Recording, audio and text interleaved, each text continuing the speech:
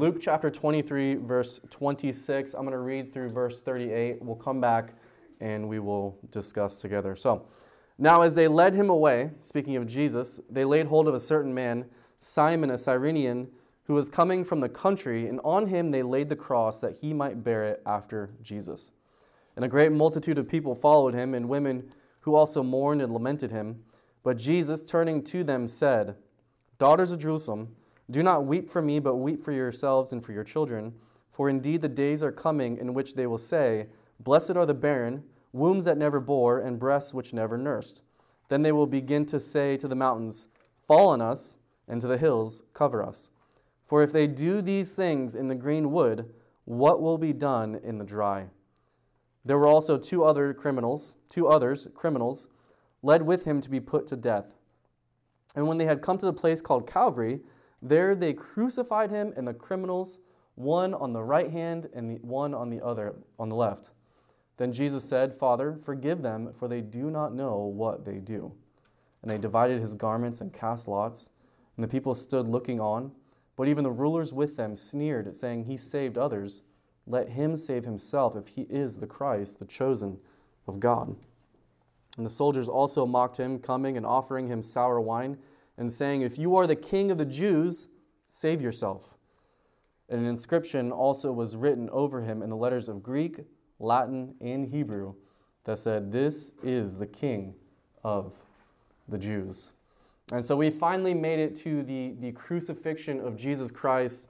There's this been culmination, this build-up, this lead. We know all the way from the beginning of Luke that it started off with his life, right, of being born. He was 33 years old when he was crucified, but didn't truly start the ministry or the build-up to this exact moment until he was 30 years old.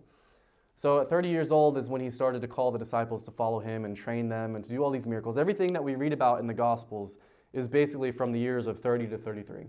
And so here at 33 years old, is the culmination of Jesus' life here upon the cross.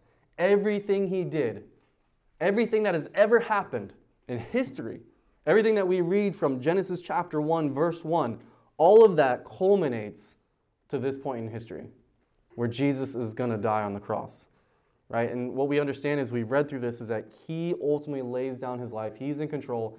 No one is taking his life. None of this is blindsiding him. He is doing this of his own accord. He wants this to happen. And we're going to see this transpire. We're going to see him say this as he says these fancy words here in verses 28 through 31 to the women. But he's in complete control. It's what he wants to do. Why? Because what's the ultimate thing that Christ receives from this? It's us. It's our salvation, right? It's to bring us back to him because we are lost, dead, unrighteous, ungodly.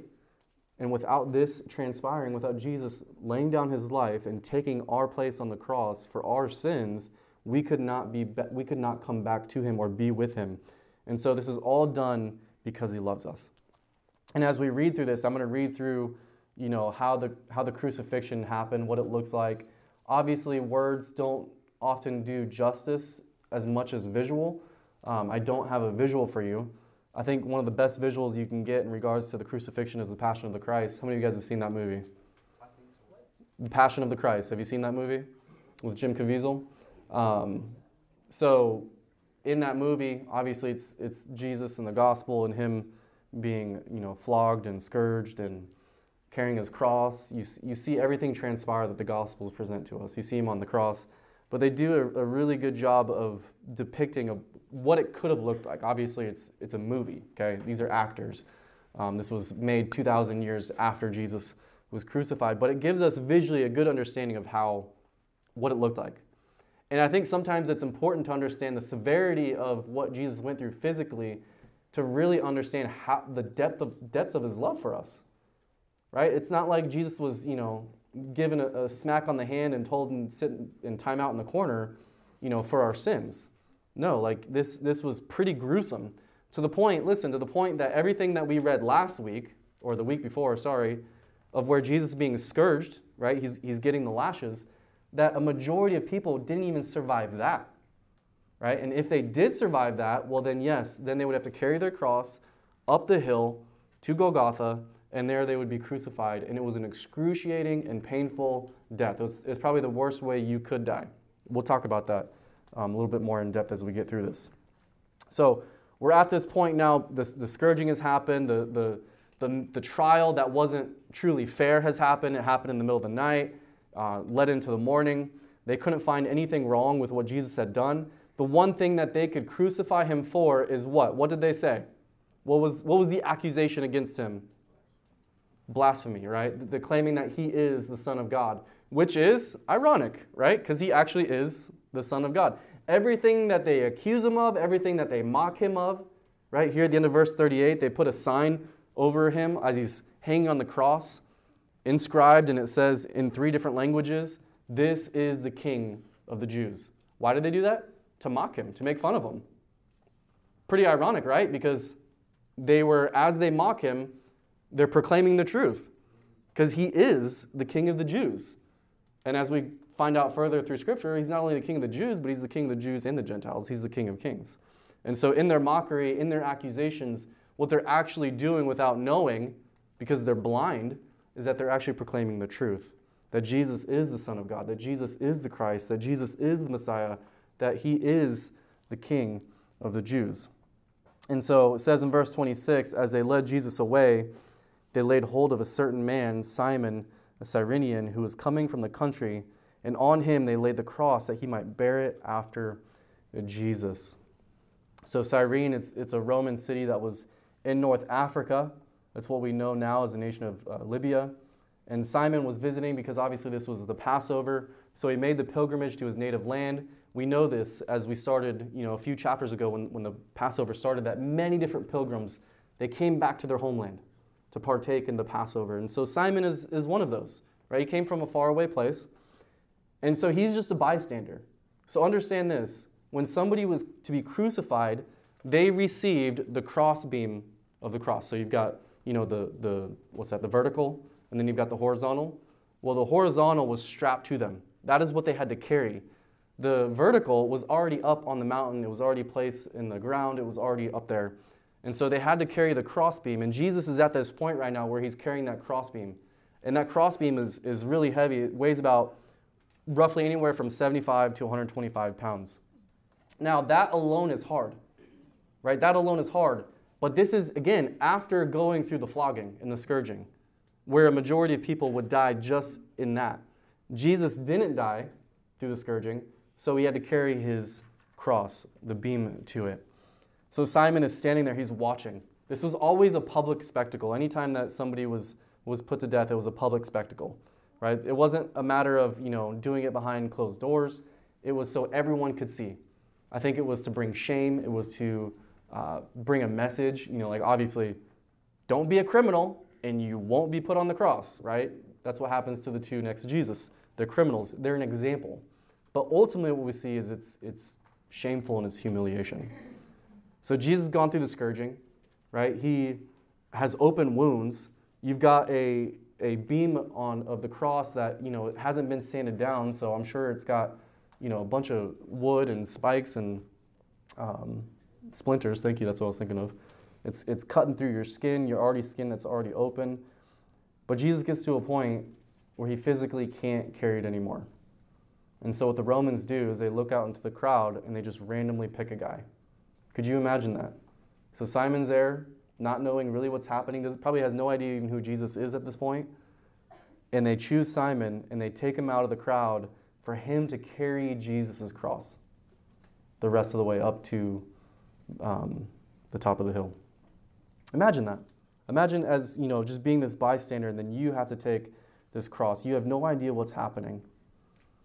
And so again, the customary thing for these condemned men was to carry these crossbars to the place of execution. Jesus is already tired, unable to do so, and Simon takes up his cross. It's interesting because Jesus tells us in the Gospels, as we read in Luke 9, that we, as followers of him, should do the same, right? But we're not taking up Jesus' cross. Whose cross are we taking up? Whose cross? Yours, your own. I'll take mine, you take yours, right? Jesus says in Luke 9:23, if anyone desires to come after me, right? If you consider yourself a Christian, a born-again believer, a follower of Jesus, he says, then let him deny himself, take up his cross daily, and follow me. So what does that mean? That I have to go find some type of 75-pound crossbar and just carry that everywhere with me? Yeah, that's exactly what it means. No, it doesn't. We know that's not what that means. What was the cross a symbol of? What was the purpose of the cross? What did it do? Did it make for cool tattoos? Was that the purpose? For cool necklaces? To put up on your mantle, your wall? No, its design purpose was to execute, to kill, right? And so when Jesus says this, as he takes up his cross and he dies in a literal sense, he tells us as followers of him that we should do the same, that we follow him in the same, that we die, not in the physical sense, but that we die to ourselves, right? There's a spiritual component and aspect to this. Again, if anyone desires to come after Jesus, he says, let him deny himself, take up his cross daily, and follow me. Because do you know what the very opposite of taking up your cross is? Yeah, exactly.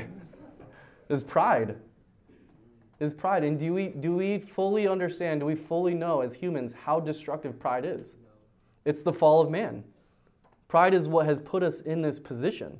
Pride is what destroys families. It destroys careers. It destroys churches. It has destroyed, in a sense, mankind. It has brought destruction. But Jesus has come to change that, right? Through the cross, to reverse that. And so he says, take up your cross. Simon does this in a literal sense. He doesn't take up his cross, but he takes up Jesus' cross. It says, as they're doing that, a great multitude of people followed Jesus, and women who also mourned and lamented him. So you've got this crowd. Again, this was always a public spectacle. It was always intended to be that way, to bring shame, to bring humiliation, and to be an example. But we have these women who are following behind him and they're crying. They're mourning. They're lamenting. They're weeping. And you know what Jesus does? He stops. He turns around. He says to them in verse 28, he says, daughters of Jerusalem, do not weep for me, but weep for yourselves and for your children. For indeed the days are coming in which they will say, blessed are the barren, wombs that never bore, and breasts which never nursed. Then they will begin to say to the mountains, fall on us, and the hills cover us. For if they do these things in the greenwood, what will be done in the dry? So you're one of these women, right? You're on the side. You hear this transaction going. I could only imagine, I believe that the soldiers allowed this moment to happen, to just pause, for Jesus to turn around. I don't know how loud he said this, but he says it. They hear it. Luke knows it. He writes it. He heard it. So in a hushed voice, he says these things, and you're like, what? Jesus, come again? What did you just say? What about the green woods and the dry woods? What does that have to do with anything? Why can't we mourn for you? Why do you want us to mourn for ourselves? There is so much in this 4 verses that Jesus gets out on his way to Calvary. So much. A lot of prophecy, which we'll dig into right here. But what I want to do as we go through verses 28 through 31 is to not take them in that order, but to do it in reverse order and study it that way. So we're going to start in verse 31. We'll go to verse 30, 29, and then 28. Okay? So when he says, for if they do these things in the greenwood, what will be done in the dry? Have you guys ever tried to start a fire with something that is alive or wet? Yeah. Right? To take a live tree, to take wood that is, essentially still alive from a tree and try to start a fire? Is that easier to do, or than something from that is dead and already dried out? It's harder, right? So this is the idea that Jesus is getting in our heads, okay?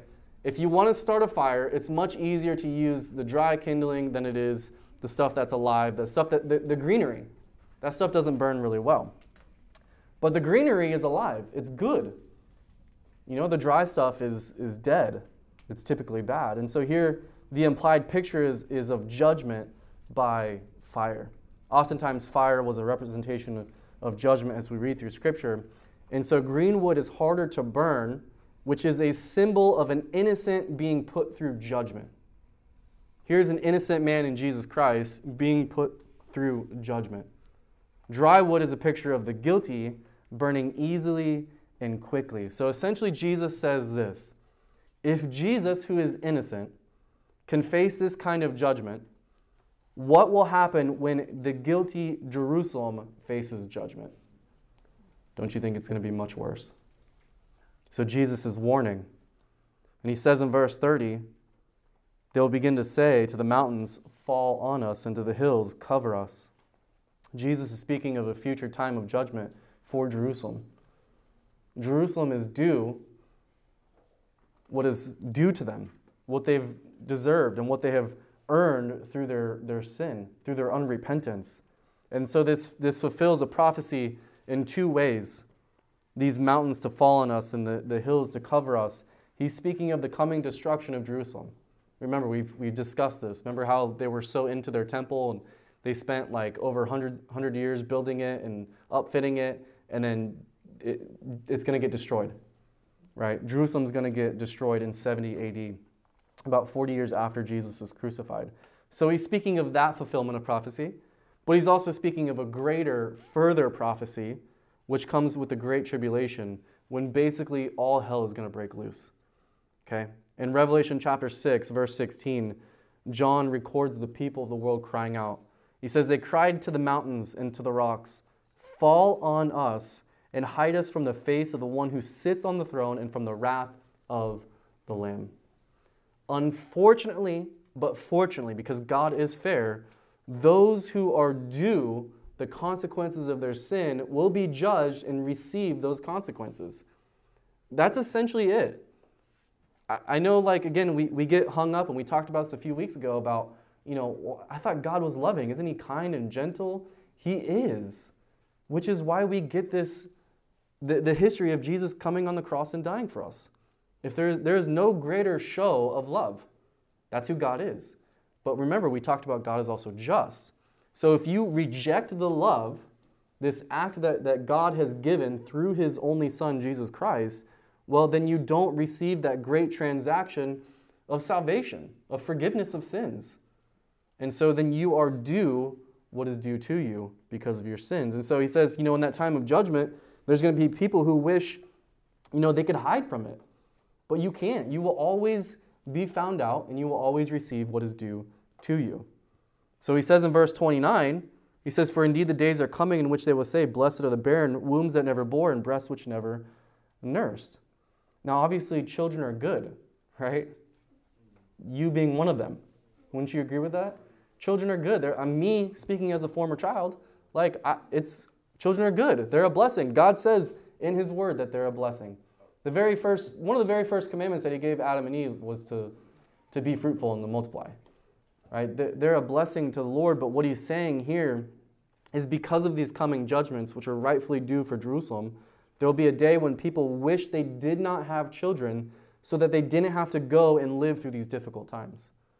Right? Again, for indeed the days are coming when they'll say, blessed are the barren. Man, you're so blessed because why is it easier if you don't have kids? Well, you don't have that extra responsibility. You don't have that extra, love, always worrying about, what's going to happen to my kids. And so people are going to be saying, blessed are the barren, wombs that never bore, and breasts which never nursed.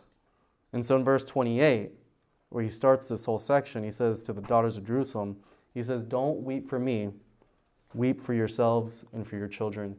Why? Because of everything that we have just found out, that there is a coming destruction to Jerusalem, right? They're going to receive the wages of their sin, which is death. So essentially what he's saying is, don't weep for me, weep for those who reject me.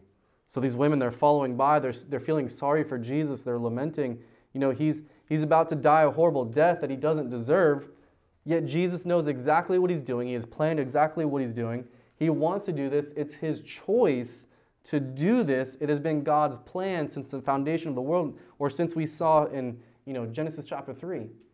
It's been his plan, it's been his choice to be the sacrifice for our sins. So he says, don't weep for me. This is what I want. This is what you need. He says, you need to be weeping for those who reject what I'm offering. Those are the ones you need to weep for. So in verse 32, it says, there was also two others, criminals led with him to be put to death. And when they had come to the place called Calvary, There they crucified him, and the criminals on the right hand and the other on the left. So they make their way to a place called Calvary. The name of our church is Calvary Chapel, Clayton. The name of our youth is Calvary Youth. You guys even know what the word Calvary means? No? No? Good. That's what we'll find out here. So Luke, a lot of the Gospels, we use the Aramaic term Golgotha. You might have heard of that term before. I don't need your commentary. It's an Aramaic term. It means skull. And usually what it was is it's a place called the skull. It looked like a skull. But really the term evokes, just death. We see this with Jesus being crucified upon that. And the New King James Version doesn't use Golgotha. Luke uses Calvary, which is the same word, but it's the Latin word for skull. So we have a really cool youth name. It means Skull Youth, right? Or Skull Chapel Clayton, I guess is how you'd want to put it. So yeah, it means skull. So he brings them up to, they make their way up to Calvary. There's two others that are with him to be crucified. Now the crucifixion of Jesus, it was prophesied thousands of years before Jesus even came on the scene and was crucified.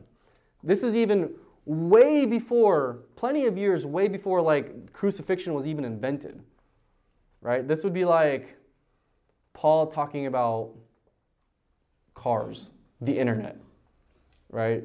Back in, 2,000 years ago, writing about the internet. And people would be like, at that time, they'd be like, what's the internet? What does that mean? For us, now it's come to pass, we understand what it means.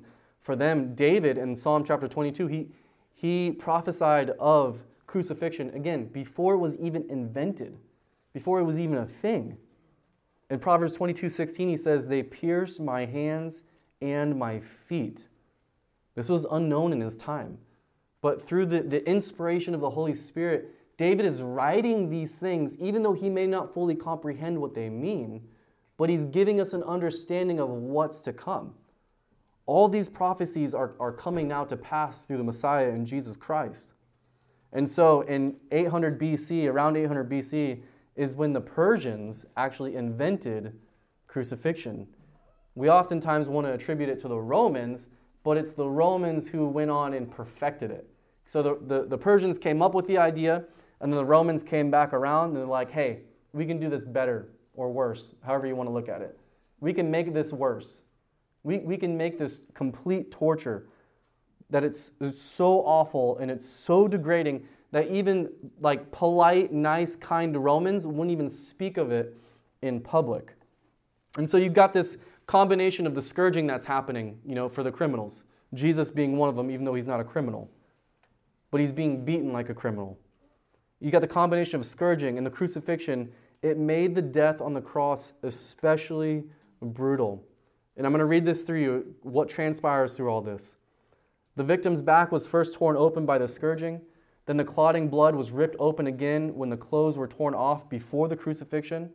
The victim was thrown on the ground to fix his hands to the crossbeam, and the wounds on the back were again were torn open and contaminated with dirt. As he hung on the cross, with each breath, the painful wounds on the back scraped against the rough wood of the upright beam and were further aggravated. Then there were nails that were driven through the wrist. It severed the large median nerve. This stimulated nerve produced excruciating bolts of fiery pain in both arms and often gave the victim a claw-like grip in their hands. Beyond the excruciating pain, the major effect of crucifixion was to inhibit normal breathing. The weight of the body, pulling down on the arms and the shoulders, tended to fix the respiratory muscles in an inhalation state and hindered exhalation. The lack of adequate respiration resulted in severe muscle cramps, which hindered breathing even further. So to get a good breath, what the victim would have to do, because his feet are nailed to the cross and his arms are nailed to the cross, is that they would have to push against the feet, flex the elbows, pulling the shoulders so they could just get a simple breath. Putting the weight of the body on the feet produced searing pain, and flexing of the elbows twisted the hands hanging on the cross. Lifting the body for a breath also painfully scraped the back against the rough wooden post. Each effort to get just one simple proper breath was agonizing, exhausting, and led to a sooner death.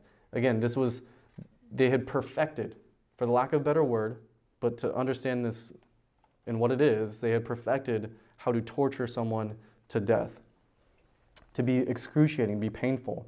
You guys can see the visual of it if you ever watch The Passion of the Christ. Now, what would happen to his insects? They would come upon, they would burrow in the eyes or the wounds, the ears, the nose.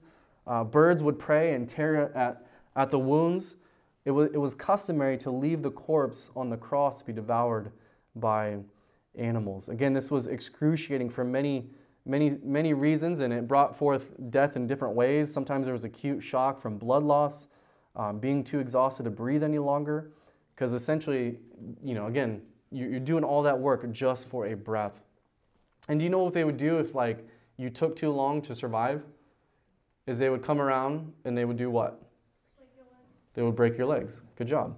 They would break your legs right here, okay? They would break your legs so that you could no longer, with a broken leg, push yourself up to breathe. So essentially, over a few minutes after you have broken legs, you were soon unable to breathe. There was dehydration, heart attack, congestive heart failure, different ways of dying. But again, the point being is that it was excruciating. It was horrific. How bad was crucifixion? Do you know where we get our English word excruciating from?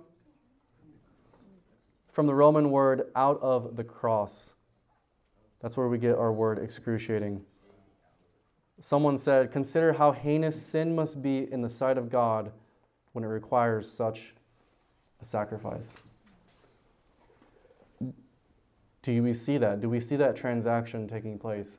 Do we see how wicked our sin is?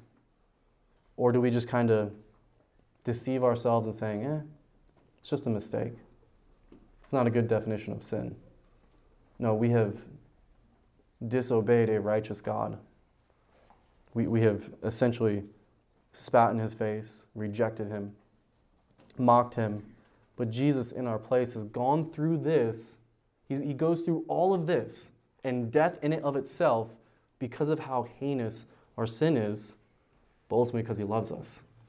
He doesn't want this to happen to you, so he does it for us. And so you've got, not just Jesus, but you've got two other criminals that are with him, one on the left, one on the right. At some point, we'll talk about them more in depth. But that also fulfills another prophecy from Isaiah 53:9. It says, "They made his grave with the wicked." Jesus, who is not wicked, who is perfect and righteous, is there being up in the middle of two criminals, two wicked people. So in verse 34, Jesus says this, "Father, forgive them, for they do not know what they do," and they divided his garments and cast lots.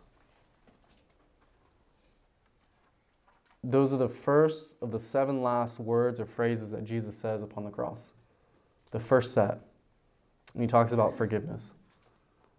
He pleads to the Father on their behalf. He's the mediator between the sinner and God the Father, and he pleads with them. He says, "Forgive them."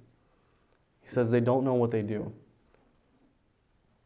Talk about forgiveness, right? Before they have even come to Jesus, before they've even recognized their fault and their sin, before they even come to Jesus and say, "Hey, we were wrong. You were right. Could you forgive us?" He says it. He initiates. That's who Jesus is. He intercedes for the forgiveness of his enemies who are guilty of this gross, wicked act. And that begs and puts into question for us who have received the forgiveness of Christ, how could we ever withhold forgiveness from those who have wronged us, which will never, ever be in the same light as the way that we have wronged Christ, or the way that those who were there in the moment have wronged Christ. Again, if we are followers of Jesus, what do we have to do? We have to take up our cross, right? Part of taking up our cross and dying is this act of forgiveness. But oftentimes I see throughout life, and I'm one of them, is that many Christians, this is one thing that they struggle with the most, is showing grace and forgiveness to others. Now, we're very good at it when it's, it suits us and it fits us, and it's not that bad. We're pretty good at showing forgiveness, but when it comes down to it and you live life and you go through some stuff, are we able to truly forgive a brother or a sister the way that Christ has forgiven his enemies. And so what they're doing as he's saying this, as he's hanging, is that they're dividing his garments, it says in verse 34. They divide his garments and they cast lots. Basically, they're gambling for his possessions. Jesus is stripped of everything. He has nothing. Like, probably not even any clothes on. And here he is, hanging on the cross, being mocked, being shamed, being humiliated. He's saying, Father, forgive them. They're casting lots. They're basically, hey, let's draw the straw. Whoever gets the short straw gets his clothes. You can sell it, you can keep it, you can, whatever you want to do to it. It's a matter of selfishness to this, that they wanted to keep it and probably sell it. But again, here Jesus is stripped of everything. We're talking about the King of Kings. We're talking about the guy who spoke things into existence, everything that we see. Every material possession, every single thing that we see, Jesus leaves this earth with none of it. Because ultimately, none of it matters. And what does matter is us. Right? So he rids of everything. He comes poorly, right? How was he born? Was he born in the Hilton, the Marriott, in the really nice hotel? Or was he born in a manger with the animals? He came like that. He came not as a conquering king in this moment, but he comes as a suffering servant. Right? He says, I don't come to be served, but to serve. We see that all throughout his life. That's who Jesus is. And he leaves this life as a servant with nothing, ultimately to bring us back to God, because that's what was most important. So in verse 35, let's wrap this up. And the people stood looking on, but even the rulers with them sneered, saying, He saved others, let him save himself if he is the Christ, the chosen God. The soldiers also mocked him, coming and offering him sour wine, and saying, If you are the king of the Jews, save yourself. This week started way different. 6-7 days prior to this, the entire week, the script was completely different. He comes in riding on a donkey, and what are they doing? They get the palms, they start waving them, they start singing Hosanna, Hosanna, right? They're speaking of him. Do you know what Hosanna means? It means save now. This was their king this was the Messiah. But again, most of them misunderstood, and they thought Jesus was coming to save them from the Roman rule. But no, that wasn't Jesus' purpose. Jesus came to save them from their sin. And so here they are, they're mocking him, they're taunting him. They're saying, save yourself. You've saved other people. You brought Lazarus back from the dead. You did this to the cripple. You saved so many people. You healed them. You did that. What, you can't save yourself now?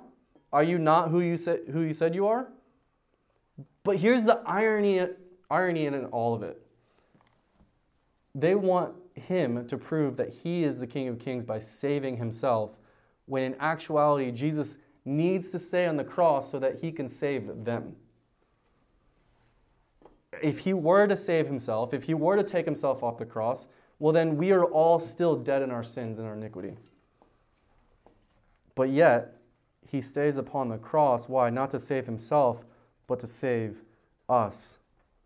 They shouted, Hosanna, Hosanna, and now they're taunting him, saying, if you are the King of Kings, if you're the King of the Jews, then again, you can save yourself. This is another prophecy to come in Isaiah 53, verses 5 and 6. He was wounded for our transgressions. He was bruised for our iniquities. The chastisement for our peace was upon him. By his stripes we are healed. And we like sheep having gone astray, we have turned every one to his own way, and the Lord has laid on him the iniquity of us all. If he got off the cross, we would still be dead in our sins. We would pay the price for our iniquity. And Paul wrote in 2 Corinthians 5:21, says, For he made him, speaking of Jesus, who knew no sin, to be sin for us, that we might become the righteousness of God in him. So they mock him, saying, Get off the cross and save yourself. Jesus doesn't say anything, but he stays on the cross so he can save people that mock him. In verse 38 it says, An inscription also was written over him in the letters of Greek, Latin, and Hebrew, saying, This is the King of the Jews. Now the Jews, they objected to this. We find that out in John chapter 19. They did not want this written above Jesus' head. they thought it was false. They didn't believe that he was the king of the Jews, but they also thought it was demeaning. Because here's the Romans, they had the power to humiliate and torture, and they're making fun of the king of the Jews, and all the Jews basically saying that here's your king that can't even save himself. But Pilate says in John chapter 19, verse 22, he says, what I have written, I have written. So again, the irony in all of this, we see this all throughout. The irony is here, this placard is intended to state Jesus' crime. Not only his crime, but the mockery. But in reality, it proclaims his true title. So what they proclaim as the accusation or the crime is actually his true title. He is the King of Jews. In their mockery, they actually proclaim the truth. In their accusation, they actually proclaim the truth, accusing him, again, of being the King of the Jews, because Jesus is the King of the Jews. And what I'm so thankful for is because there's many of us who are not Jewish, is that Jesus is not only the King of the Jews, but King of the Gentiles. That Jesus is no respecter of persons.